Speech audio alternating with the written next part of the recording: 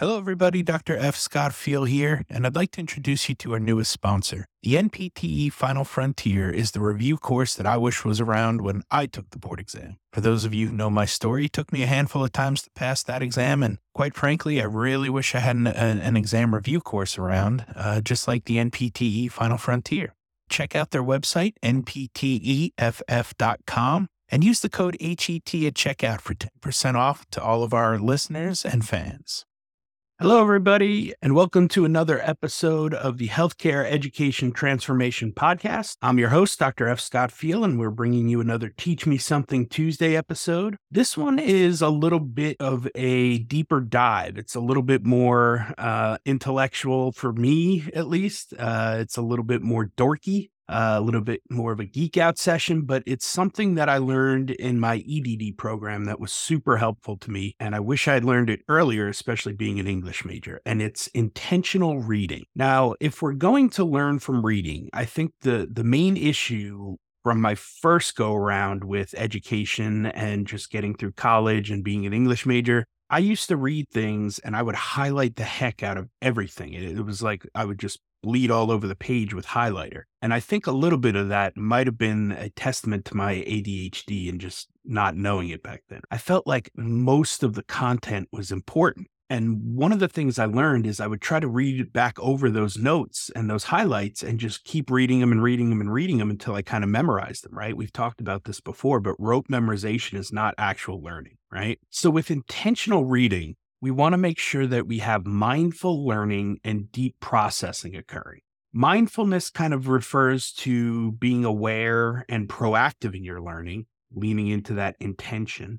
And mindfulness really requires you to pay more attention to what it is that you're reading because you have the general goal of understanding with some direction, obviously, and that can be guided by things like the assignment or, a syllabus or a section of reading that we have to accomplish. But the overall intent is generally to perform some sort of learning. Now, deep processing is going beneath the surface and really diving deep to see the underlying structure of an idea or a reading, one that makes clear how the idea fits with other ideas or what makes that idea unique. It's kind of like going for a trip.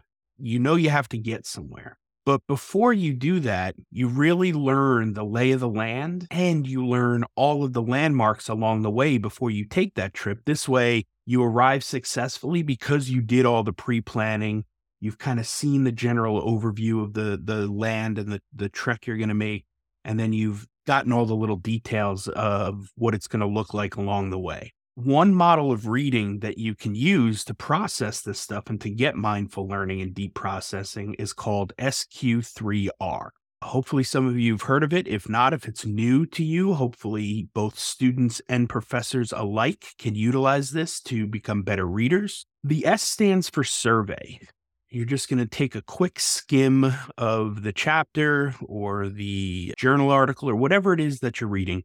You're just going to skim through it real quick, looking for general impressions. The Q is questions. So then you're going to go back and you're going to jot down all the main ideas that you got from kind of reading it the second time and turn those into questions. Then comes the 3R, and that's read, recite, review.